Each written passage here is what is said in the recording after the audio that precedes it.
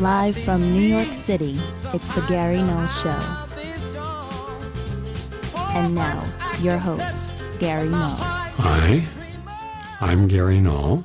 This is an empowering hour coming at you. We're going to talk about what kind of spices you could use to help your blood pressure when you're cooking a meal. Also today, we have about 10 really important health and nutrition pieces of advice, always from mainstream institutions and published in the peer-reviewed literature. And we put all of the notes on prn.fm. Scroll down, you can watch this. I'm video streaming over Zoom, and something I haven't been able to do for a long time, but now I am able to do it. And shortly I'll be able to do it outside. So I can take you outside and show you some of the animals, the animal sanctuary, and how things are grown, and how I can graft cherries to come up with a completely different type of cherry. I call it an ambrosia cherry. So for those of you who like gardening indoors, in your attic, in your kitchen, in your garage, or growing in outdoor hydroponics, I'll be able to show you that as well. So we have a lot to share now that you can see things. Also, when the running reunion group comes in January, and we're full, by the way, I'm filming the entire 2 weeks. These are athletes who once did marathons, but have kind of let themselves get out of shape, and now they're repurposing their life at an older age, but with a whole new vitality.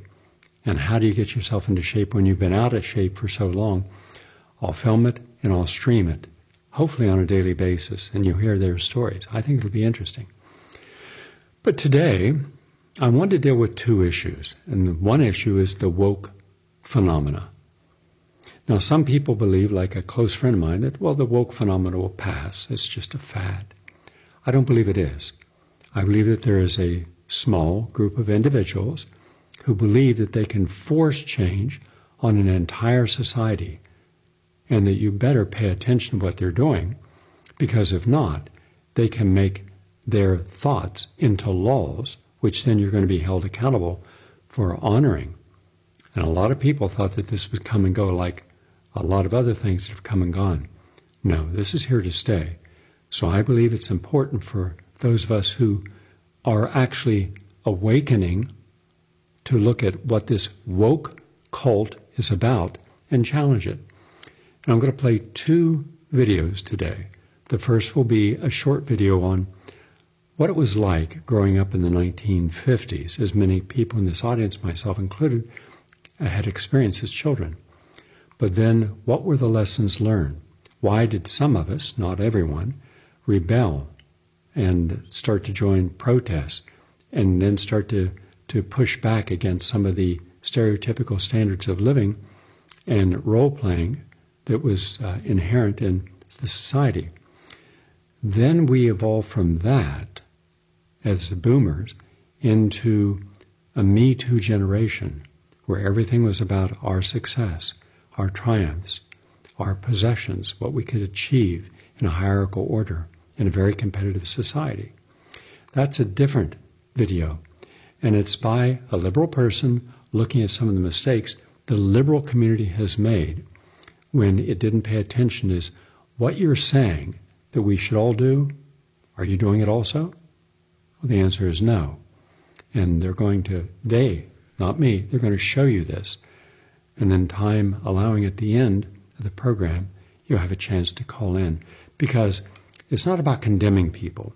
It's about realizing the mistakes we make, and how many of those mistakes can we learn from and then turn around and change and make it a better world for everyone, without having to threaten people, arrest people, beat people, shoot people, condemn people, erase people. And that's what we're doing now. It is just horrible, the divide and conquer strategies that the corporate, and these are corporate Democrats, as historically were the corporate Republicans, engaged in this type of nonsense. So we need to say no. If something is not reasonable, if it's not science-based, I mean real science, not corporate science, then we should push back. And because of all of our crisis, people are doing that now. So those are some of the things we're going to deal with today. But we start with the latest, and this is a controlled feeding study. What they found was that when people took in about 6.5 grams, that's about 1¼ teaspoons of herbs and spices a day, it was linked with lowering their blood pressure after just 4 weeks. Now that's a good thing, because these are the seasonings that we normally have available. They're inexpensive, they're natural, like thyme and oregano, dill and rosemary, and of course cayenne and red chili peppers. These actually can bring down our blood pressure and still make dishes nice, like turmeric. That's very common. So that's one of the reasons why in cultures where turmeric is commonly used in dishes, that they'll have lower blood pressure because of the healing capacity of these herbs. These are actual functional medicinal herbs, and we have them available. We're just not using them. I remember once I was walking down Madison Avenue, and around 27th Street, I saw all these stores on 2 blocks that were Indian stores. I went in. I'd never been in. And the smells were just wonderful. And it was just row after row after row of lentils and legumes and pulses and herbs, many of which I had no idea. I didn't know there were over 100 different types of curry.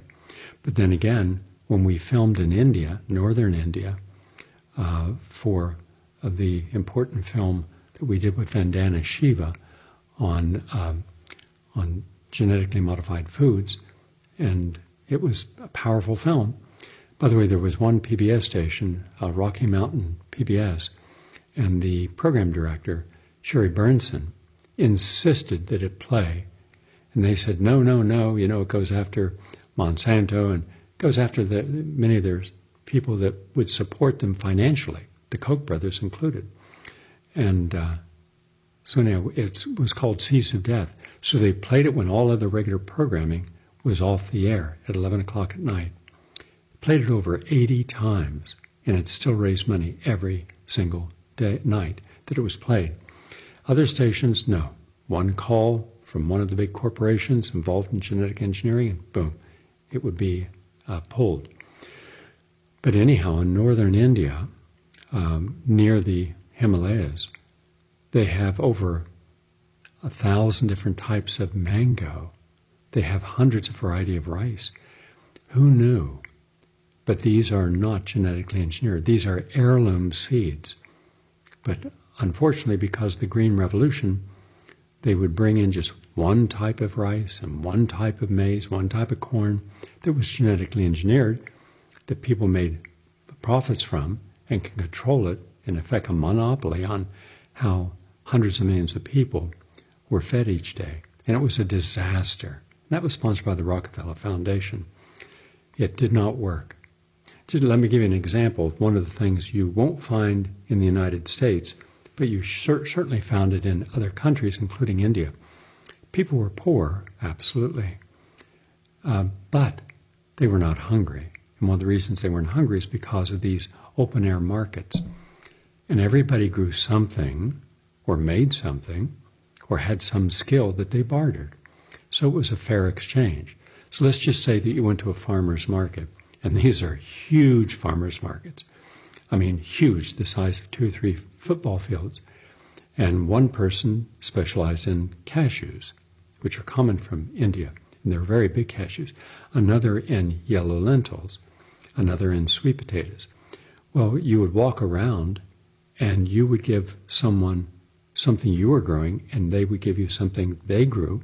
Well, at the end of the day, when you went home, you had a wide variety of foods that didn't cost you anything.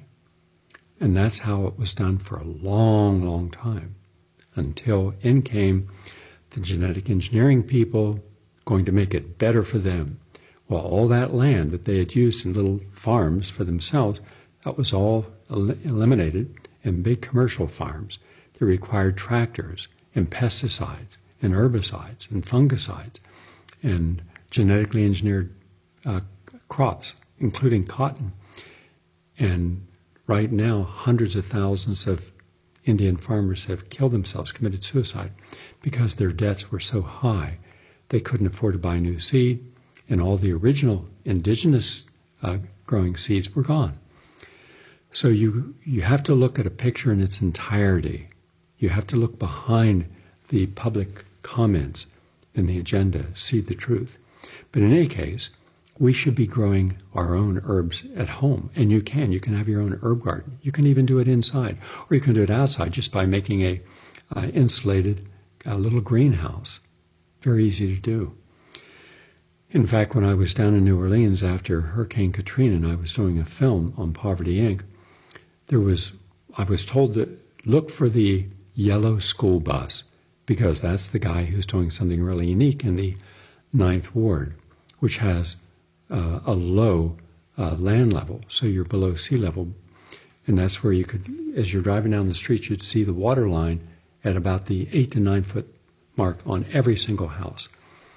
But here was, I finally found that yellow bus, and there was a house, and it had been damaged so much there was no floor. They took the floor out, so everything was on dirt.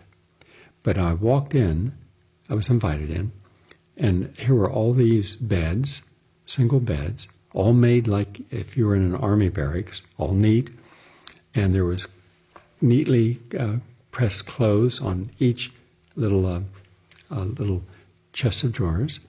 It was really neat, but then when you would look, you would see all these millions of dust particles floating in the air, because every time you stepped, the dust would spread. In any case, out the back door, the whole area was a community garden, and they were growing everything. And this was in February when I was there, and it wasn't freezing, but it was cold. And here they had these greenhouses, passive heating, meaning you walk into the greenhouse, they made themselves, and it was warm as toast, and they had everything growing. And then they had a house that had been torn down right next to them, and that's where they would go around to all of the kitchens, and all of the different restaurants, and they would get all their biodegradable materials, all the stuff that was not eaten. And they put it there, and they made these huge compost piles. And when I talk about huge, it was the whole like 160 by 90, and it was about 12 foot high. But when it composted in that humid, warm New Orleans weather, they would then bag it as organic fertilizer. And they had 1,000 bags of it, and they sold it. And then the morning I was there was a long line of people from the neighborhood, all outside. So I took my camera and I interviewed them. And they said, well, we love coming here because it's all organic, it's healthy, clean food, and there's lots of varieties, things we can't find in the supermarkets. So we come here every Saturday morning. And then I spoke with the people, and it was interesting. I spoke with two fellas, and you'll see them on camera if you want to go back and watch Poverty Inc. And I said, what are you doing this for? Here's what the guy said. He said, mind you, we're the poorest of the poor. We're the neighborhood down here in the lower 9th Ward that the city doesn't care for. We don't get any help here. He said, did you see that all the trees are still broken and houses abandoned and garbage not picked up? He said, that's 2 years after Katrina, and they don't give us any help. So we got a choice. We can sell drugs and risk getting caught, going to prison, then being labeled a criminal, or we can come here and learn about gardening. And I chose, with my friends, to come here. And now we're making money legally, and we're doing good things for the community. In fact, other people want to open up community gardens in their backyard, and they're coming here and we're teaching them. Jump ahead 10 years, I go back. Now there's all these community gardens. That story has not been told. You don't see this, and you should, because it's important. Anyhow, one of the things that everybody liked was herbs, seasonings, because down in New Orleans, in the French Quarter, phenomenal food. I mean, really good food. What they call very mild seasoning. No, it's, for anyone not used to that kind of hot, it's hot, but they love it. So the message of this study from Texas Tech University is put the herbs into your dishes as you make them. Like throw some Cajun into brown rice after it's cooked and when it's steeping. And with some, I like to put a combination of macadamia oil and coconut oil and olive oil. I mix them all together. I put it in there with herbs and Cajun seasonings with some cayenne and a little bit of cumin. Makes the rice dish just taste phenomenal. It's not boring, but it's also, every one of those lower the blood pressure. Just something to think about. Again, just 1¼ teaspoons per day. So this was a study showed use these and your blood pressure goes down. Now, I'm working with a lot of people with diabetes. And next week I'm going to make a whole presentation on diabetes, a classroom on the air. Probably take a half hour. But just a little sneak preview of one of the things I recommend you have if you have diabetes is bitter melon, B-I-T-T-E-R, melon, M-E-L-O-N. Now, I began using bitter melon juices. Looks like a prickly cucumber with all these little nods on it. And it's bitter. And we used to make fresh juices all day long. We had one group start at 8 in the morning, another 2 in the afternoon, another at 6 at night. So all they did was make juices for all the patients. But in particular, the AIDS patients, they had to take bitter melon. Why? Because it's strongly antiviral and antibacterial. And you could bring down a viral load just by using just bitter melon. But it also is really good for people who have diabetes. It helps stabilize blood sugar. Now, a University of Colorado Cancer Center showed that bitter melon can lower blood sugar levels and even prevent cancer. Bitter melon is it's known as a bitter gourd and a balsam pear in other parts of the world. It's one of those foods that meet more than your sense of sight and taste. That's why this study demonstrated that the vegetable's ability to fight pancreatic cancer. Mind you, pancreatic cancer is one of the hardest cancers to treat. And it found that treating pancreatic cancer tumors in mice with 5 milligrams of freeze-dried bitter melon juice every day reduces the tumor's size and makes them 64% smaller than those that are untreated in this study in mice. And what's more, bitter melon proved more effective than a common chemotherapy drug used in a similar study, which reduced the tumor size by only 52%, and you have all the side effects of chemotherapy, not with bitter melon. The researchers noted the dosage used in the study caused no adverse effects on the mice, and we used bitter melon. Thousands upon thousands of people used it. Never had a single problem. From the University of California at Riverside, flame retardants linked to autistic-like behavior. They're called polybromelated diphenyl ethers, or PBDEs. They're a class of fire retardant chemicals that are ubiquitous. They're everywhere, in your furniture, in your bedding, in almost everything in your house. You'll find them in your upholstery, in your carpets, and your curtains, in your electronics, even in infant products. Flame retardants migrate out of the products into dust that humans can ingest in the air. They're a global environmental pollutant, and they've been detected in water, soil, air, food products, animals, and human tissue.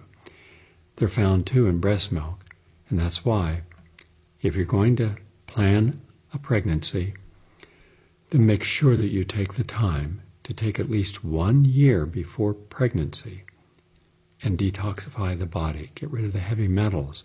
Get rid of these. Now, you can get these out of the body. They're proper chelating, chele from the Greek, claw-like. Here's a toxin. The chelation element comes, grabs it like ethylene diametic tetracetic acid, engulfs it, and takes it out through the urine. So detoxify and then get rid of anything in your house that you can that might be a pollutant that can go through your body, through your breast milk, or into the fetus, through the umbilical cord. It's just important. Also, 2 omega-3 3s in fish oil can boost your brain function in people with heart disease. This is from Harvard Medical School. 2 omega-3 fatty acids found in fish oil can help improve brain function, especially if you're over the age of 40. It's DHA and EPA, and given in a combined supplement, then improves cognitive function. So for my friend out there who's 95 and you're working on your cognition, memory decline, make sure that you're getting DHA and EPA. You can get them together in a supplement, and you take about 1,500 milligrams in the morning, another 1,500 milligrams in the late afternoon, and that can address coronary artery disease, and it can address dementia. By the way, CAD is a common type of heart disease that occurs when plaque buildup in the arteries and hinders poor blood flow. And studies have shown people with CAD have a 45% increased risk of cognitive decline. Now, so if I have someone that has CAD, I make sure I put them on tocotrienols and tocopherols, which are a subfraction. The tocotrienols are a subfraction of tocopherol, alpha, beta, gamma, delta. Generally about 200 units a day, and of the tocopherols, about 800 units, 400 in the morning, 400 in the afternoon, and it really makes a difference. Also, interesting study out of the University of Waterloo, which is in Canada. Despite understanding the concept of mindfulness, people are applying it incorrectly. What do I mean? Well, mindful awareness about both accepting and engaging with life's challenges, and that's what populated, let's say, in the average person's mind. Mindfulness is not always fully understood. And a lot of people think, okay, my mindfulness tells me if there's a problem, just don't get excited by it, but don't engage it. No, that's not what it's about. Remember, it originated from the Buddhist philosophy, and much of the mindfulness movement's popularity grew from clinical research affirming its potential for reducing stress-related health issues. Now, for all the things I have to deal with, all the attacks and everything else I'm engaged in, and all the efforts to bring the truth to the public, I have all these challenges. Mindfulness means I'm not going to personalize them, right? And instead, I'm still going to deal with the issue, but I'm going to deal with it from a calmer, more relaxed, and non-fearful perspective. And that way, I can get things accomplished, but without getting upset in the process.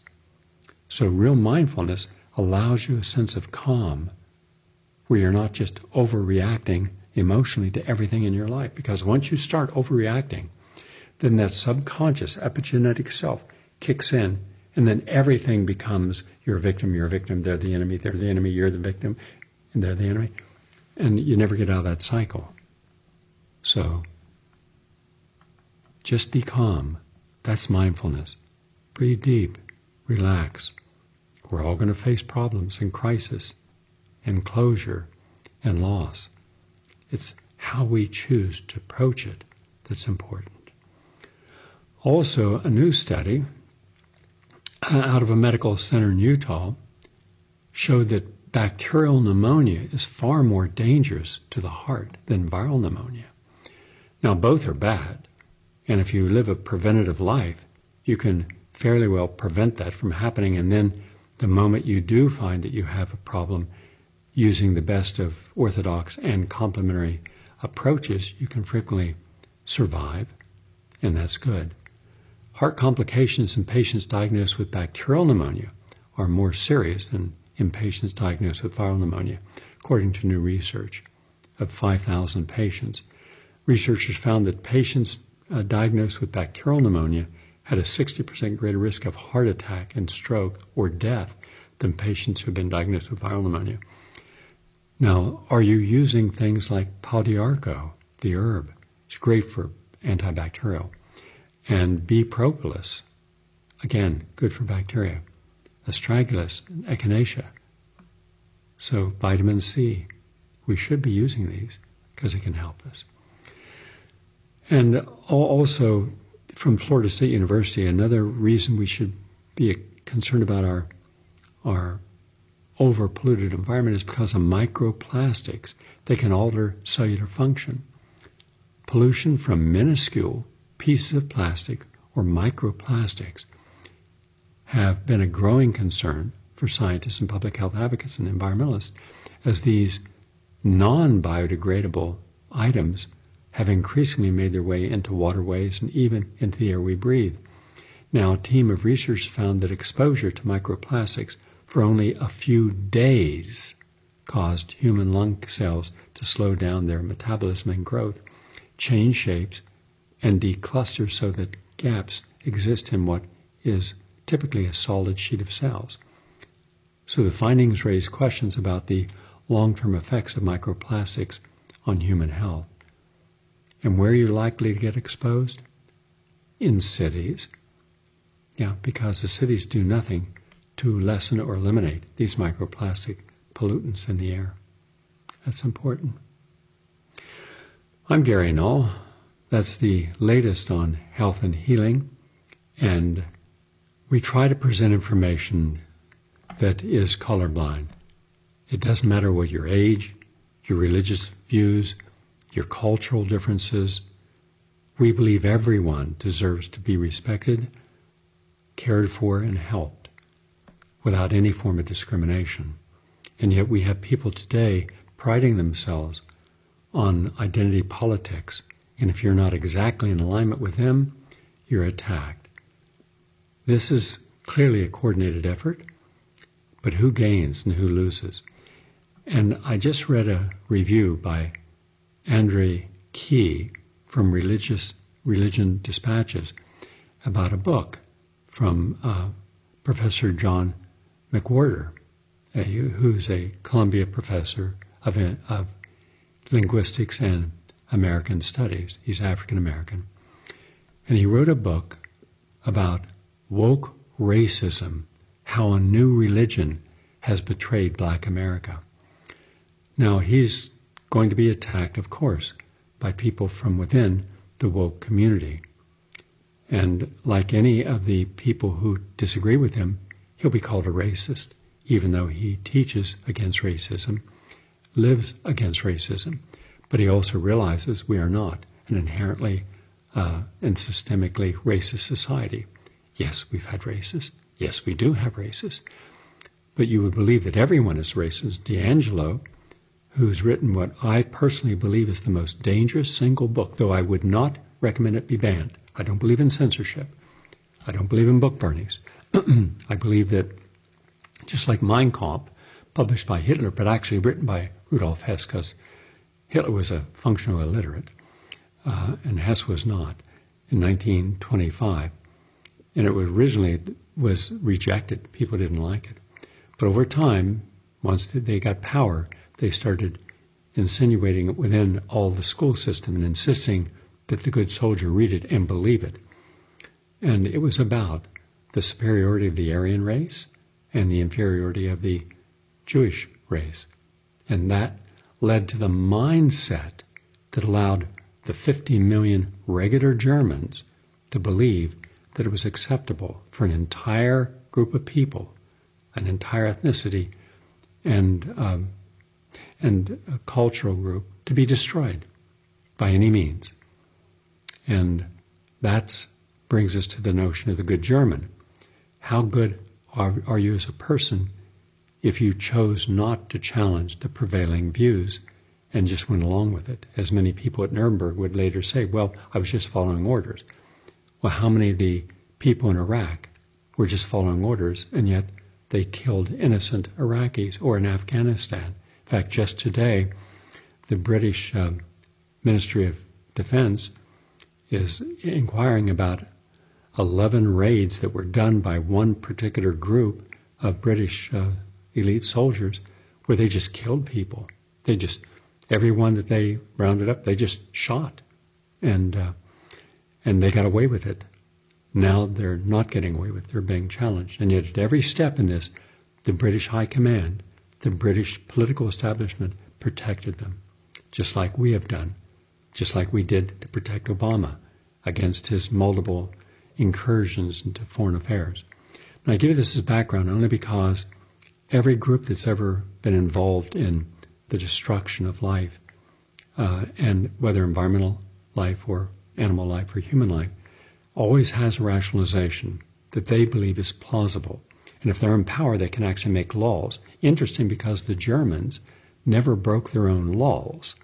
It's just that the laws were perverse and should never have been allowed. So where was their judiciary? Well, fearful that if you went against Hitler and his brown shirts in Rome, who headed him, or his black shirts, and then the Gestapo, you would also end up being killed. So there was strong coercion. But now, today, do you see anyone criticizing our CIA, or our Justice Department, our State Department, any of the agencies that have engaged in crimes against humanity? No, no one, and you won't.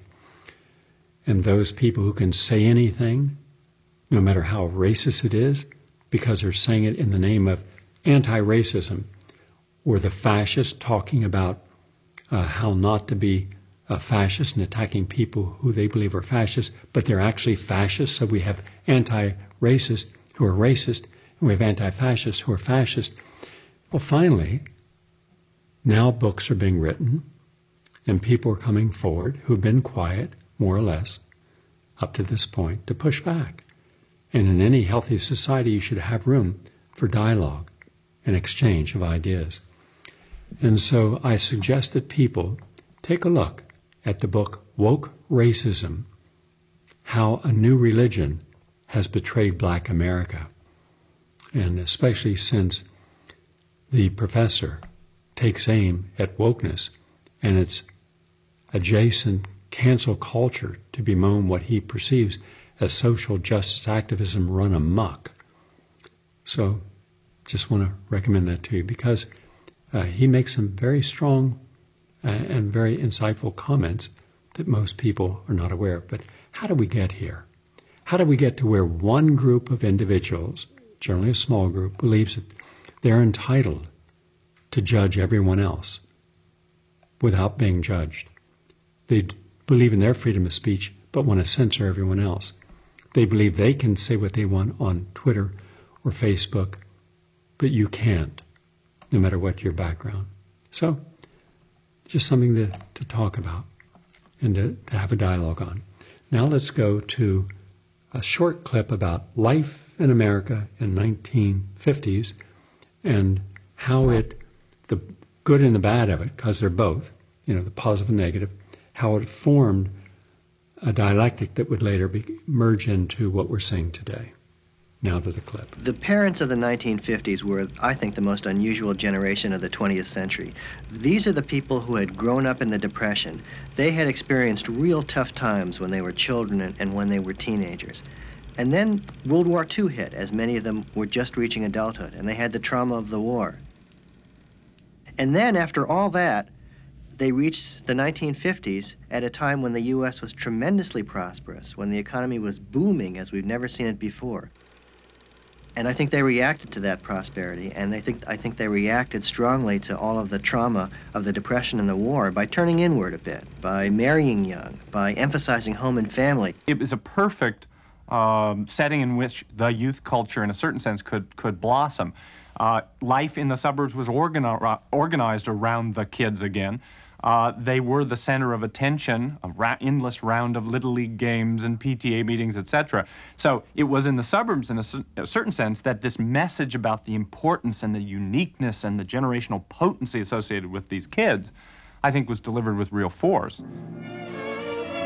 In the average American family today, children are the object of more concentrated thought and concern than the young of any previous generation.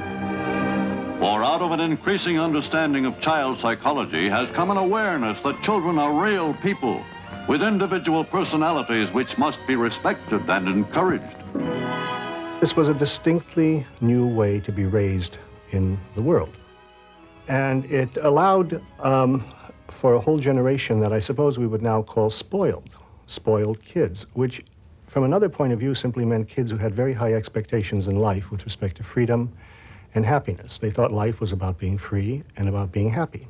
And they carried those expectations forward into high school and into college, and brought with them a kind of a level of expectation that was simply unprecedented in, I would say, in world history. We found out in the 50s that if you got up in the morning and went to work and did a good day's work, that things got better. You got promoted or you got more money, you were able to buy furniture, you could have more children, the children could have better clothes, and life just improved. We knew it was because you went to work. But I'm not sure our children realized that. They saw simply that the clothes got better, the house got bigger, the neighborhood got nicer. And I have a strong suspicion that what happened in the late 60s was that the kids who rebelled took it for granted that life would improve automatically. Now here's a major seed of the 60s. Because of their profoundly different life experiences, kids had trouble understanding why their fathers worked so hard. The way many of them saw it, their fathers were engaging in the single-minded pursuit of material comforts. My dad was always above board in all his business dealings, but I would say money and getting ahead and making a lot of bucks was his goal. And I think what it was Dad meant well. Dad wanted to love us, but Dad was so busy at work. He would work till 2, 3 in the morning doing artwork for the business. He'd get up early and be gone. I hardly ever saw him. Everything young boys saw at home and on TV told them that if they did as they were supposed to, they would be, quote, lucky enough to follow in their father's footsteps. The Cub Scout program helps the boys' adjustment both to the family and to the group. This son of yours has been fighting again. Look at this shirt. Can I tell you about it, Pop? Look, he's proud of it. Please, Pop. Not now, Jerry. I'm tired. I had a bad Mike Kelly day. said you didn't have the guts to stand up for yourself, so I took a poke at him. That was all right, wasn't it? Poor Mike. What TV showed you was a world in which men were essentially impotent. He didn't have any right to say that about you, did he, Pop? Go to your room and get a decent shirt. This minute. Did he, Pop? There were no chance for risk. There was no place for excitement. There was no place for no challenges being offered whatsoever. And the other kind of show you could watch were the Westerns, which showed what a real man could do, measuring himself against other men, especially with a gun. And I think that anybody who was a red-blooded American boy in the 1950s knew that they wanted to be more like Matt Dillon or more like the paid gunfighter in Have Gun Will Travel than they wanted to be Beaver Cleaver's father. Isn't it wonderful how this washer does all these heavy things? And what did girls feel was in store for them? A life just like their mothers. Judy, it isn't as bad as all that, dear. Sorry, Mother. I was just thinking. About what? Oh, you know, thinking how awful wash day used to be for you before you had the electric water heater and the washer. So now I add the pectin. Educational films like this one reflect society's belief that women could find fulfillment only as housewives and mothers. Now I let it come to a full rolling boil again. It won't take long. You like to cook, don't you, Pat? Oh, it's not just liking to cook. It's more. It's accomplishing something. It's me cooking. Me, Susan Douglas. And not just cooking, but, well, creating something special. Oh, I wish Miss Holland could talk to you. She could say it so much better than I can. Who's Miss Holland? She's my home economics teacher. Not enough of anyone means soup instead of jelly. Even girls who were sent to college often majored in what were called the domestic sciences. Interesting, I'm sure many of you will identify with things in there, and I believe they made too many overbroad generalizations, because there were women who were not acting like Betty Crocker or Ozzie Harriet or Leave It to Beaver. There were a lot of people where the women were respected in their communities and had an opportunity to go out, like Margaret Mead and many others, and make the life they wanted. That is for a larger discussion, because there was also strong underlying messages of where a woman's place was, or where an uneducated person's place was in society. But now let's go to something that we're not looking at, and now's the time to look at it. So this is just a hypocrisy. We're going to bring freedom and peace and democracy to your country. Yes, says the New York Times. And we brought death and destruction and corruption. Iraq, Afghanistan. Here's a clip. I think you'll find it of interest. There's a question I've had for a very long time, and it has to do with this map.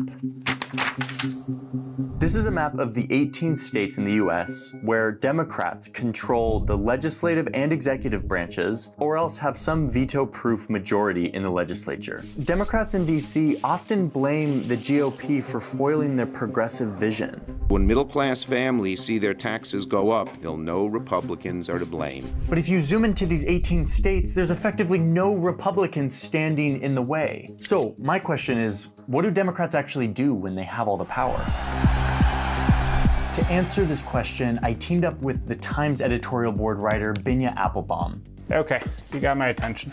He's been thinking about and writing books about and reporting on this topic for decades. I think, Americans tend to view politics as a competition of us versus them, and they tend to think that if they would just get out of the way, then we can do the things that we want to do. There is no them standing in the way. There's just the we of Democrats and their supporters, and they get to decide what policy should look like in those states, and that is an opportunity for them to implement their vision. For this story, I also delved into this giant document. It is the 2020 Democratic Party platform. If you want to really understand what Democrats say they want, what their vision is for America, it's found inside of this document. This document serves as a guide. As we zoom into these states to answer this question, what do Democrats really do when they have all the power? Nearly 554,000 homeless people from the 25 wealthiest Americans shows they're paying little in income taxes compared to their fortunes, sometimes nothing at all. We cannot, in good faith, blame the Republican Party when House Democrats have a majority. There's still very intense segregation happening in all kinds of forms all over this country. Okay, so let's start with California. To me, California is like the quintessential liberal state. From the state legislature to the whole executive branch to most of the big cities, Dems hold majority control. So what do they do with all this power? Looking at California, you have to look at housing.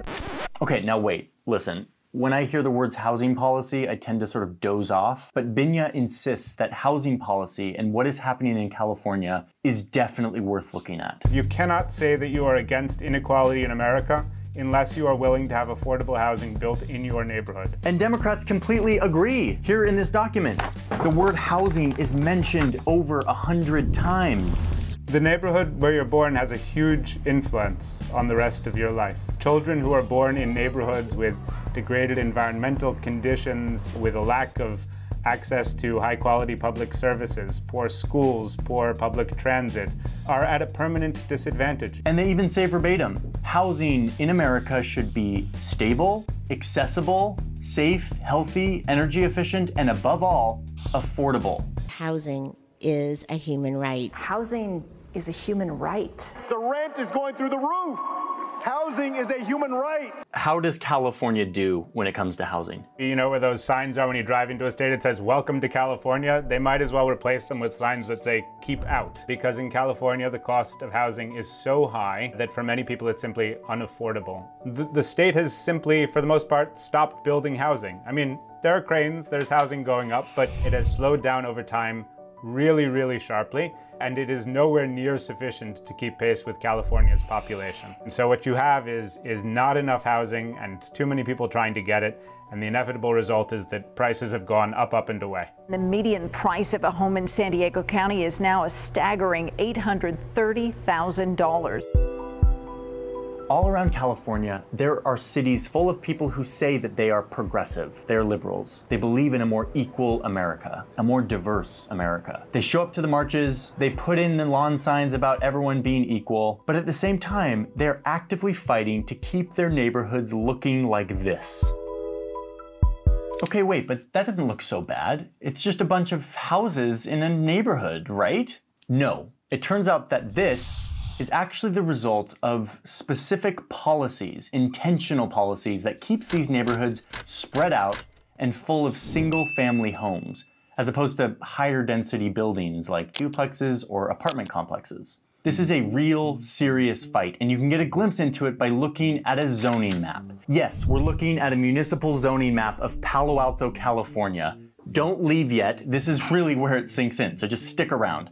So everything on this map that is yellow is zoned for single-family homes, like this and this. One family can live here. But here in Palo Alto, there are a lot of new jobs. This is a desirable place to live for new opportunities. Over the past 8 years, the San Francisco area has added 676,000 jobs, but only 176,000 housing units. So a few years ago, the city council voted to change the zoning of one section of the city right here. Specifically this 2-acre plot of land.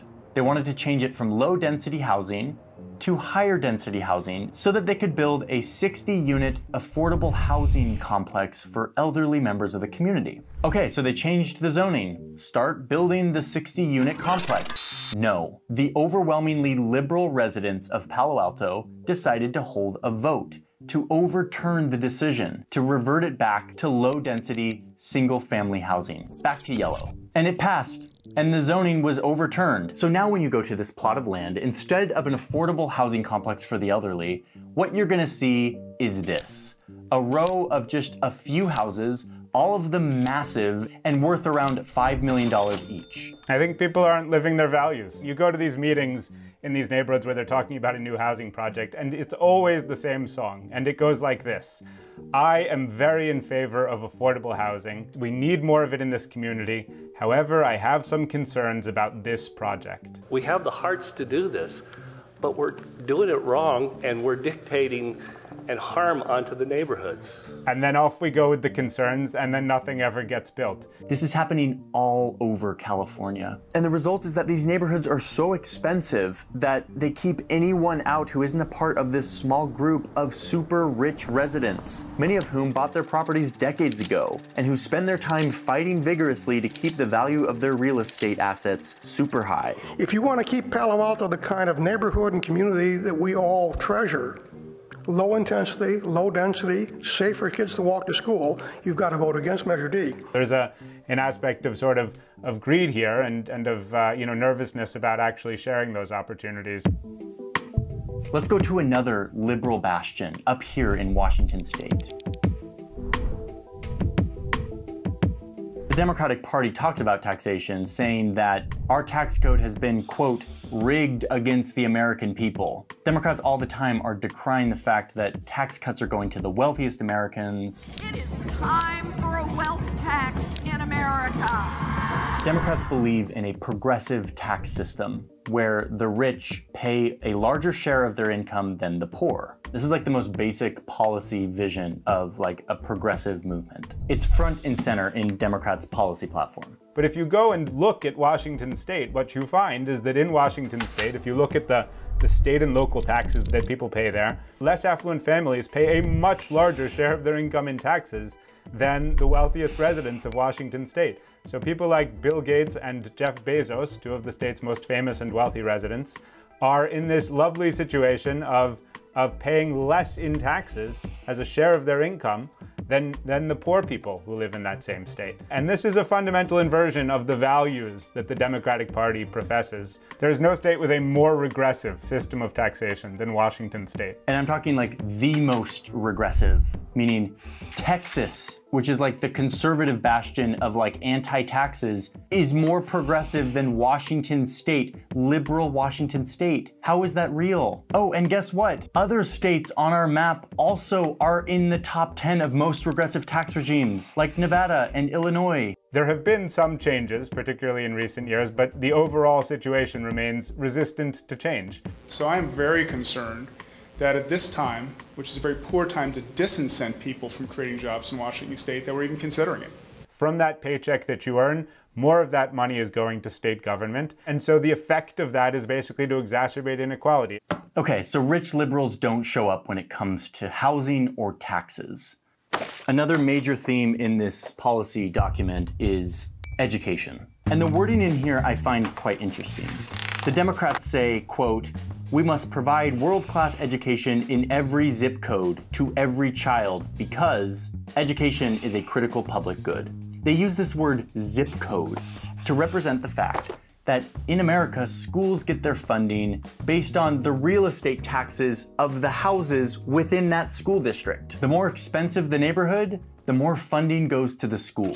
So over here in Illinois, which is like the quintessential liberal state, there's this one county that contains the city of Chicago. It's called Cook County. The residents here voted overwhelmingly for Democratic candidates in the presidential and senatorial elections last year.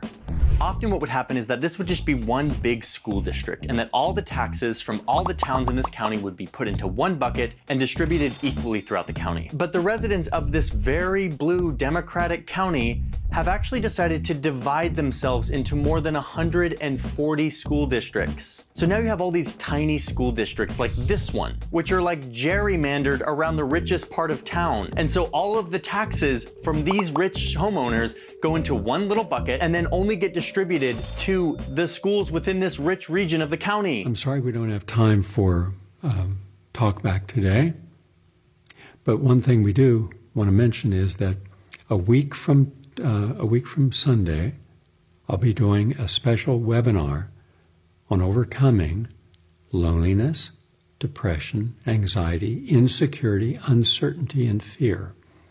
All that. It'll be a live lecture, and right now I'm also hoping to throw in a film, and I'll be taking calls from people in the audience. Go to GaryNull.com, and you'll see this and sign up for it. Just want to mention that I have something, a new premium for now to give you. I bought up the entire inventory from my publisher, got the rights back, and it's to the Healing Foods Cookbook. This is a wonderful cookbook. It has some of the most interesting, exciting, tasty dishes I've ever created. And there's lots of it in there. Also, there are protocols in the back as well. I think you'll find it interesting. Coming with this cookbook is The Art of Healthy Cooking. This is the documentary I did on America's Greatest Living Chef, David Bouley. And we went to the farmer's market, and you see how a master gourmet chef selects the herbs and the vegetables, and you'll see him picking something and holding it in his hands and then smelling it, looking at it, because that's what he did every morning to take back to his Bouley restaurant. And in fact, he starts with just the idea, I want to do something different. And you'll see this, a whole documentary just on how this person creates. And boy, you're going to be so inspired, you're going to have all these ideas. So the cookbook, this is not the same as the arthritis cookbook. This is not the same as the Curing the Incurable cookbook. You're going to enjoy these recipes. Now, the normal price would be $67.98. All right? Here's your lucky day. Today, both items are only $29.95. That's saving $38, so you're saving about almost 60%. So you're getting the Healing Foods Cookbook, at least while I have them in stock, and the Art of Healthy Cooking documentary together. Call this number, 877-637-9797. 877-627-5065. 877-627-5065. And just keep adding wonderful, gourmet, healthy, vegan, gluten-free dishes to your diet. This makes it easy to get healthy. All right? So I thought this would be a great special, and I've been negotiating for years to buy back my inventory, and I got it. So now I can send it right out, same day. Again, you're only paying $29.95 for all this information, for the cookbook, beautiful pictures, the recipes, information that can help you, and David Boulay, a very personal, intimate look into his life and his mastery in the kitchen. And we take you in the kitchen. We spent a whole day, took all day, for him to show us from beginning to end how he does dishes. You're going to learn from the best. All right, call 877-627-5065. Or if you want to order from Neil in our Vitamin Closet, Monday to Saturday from noon to 8, call 646-926-5430. Have a nice day.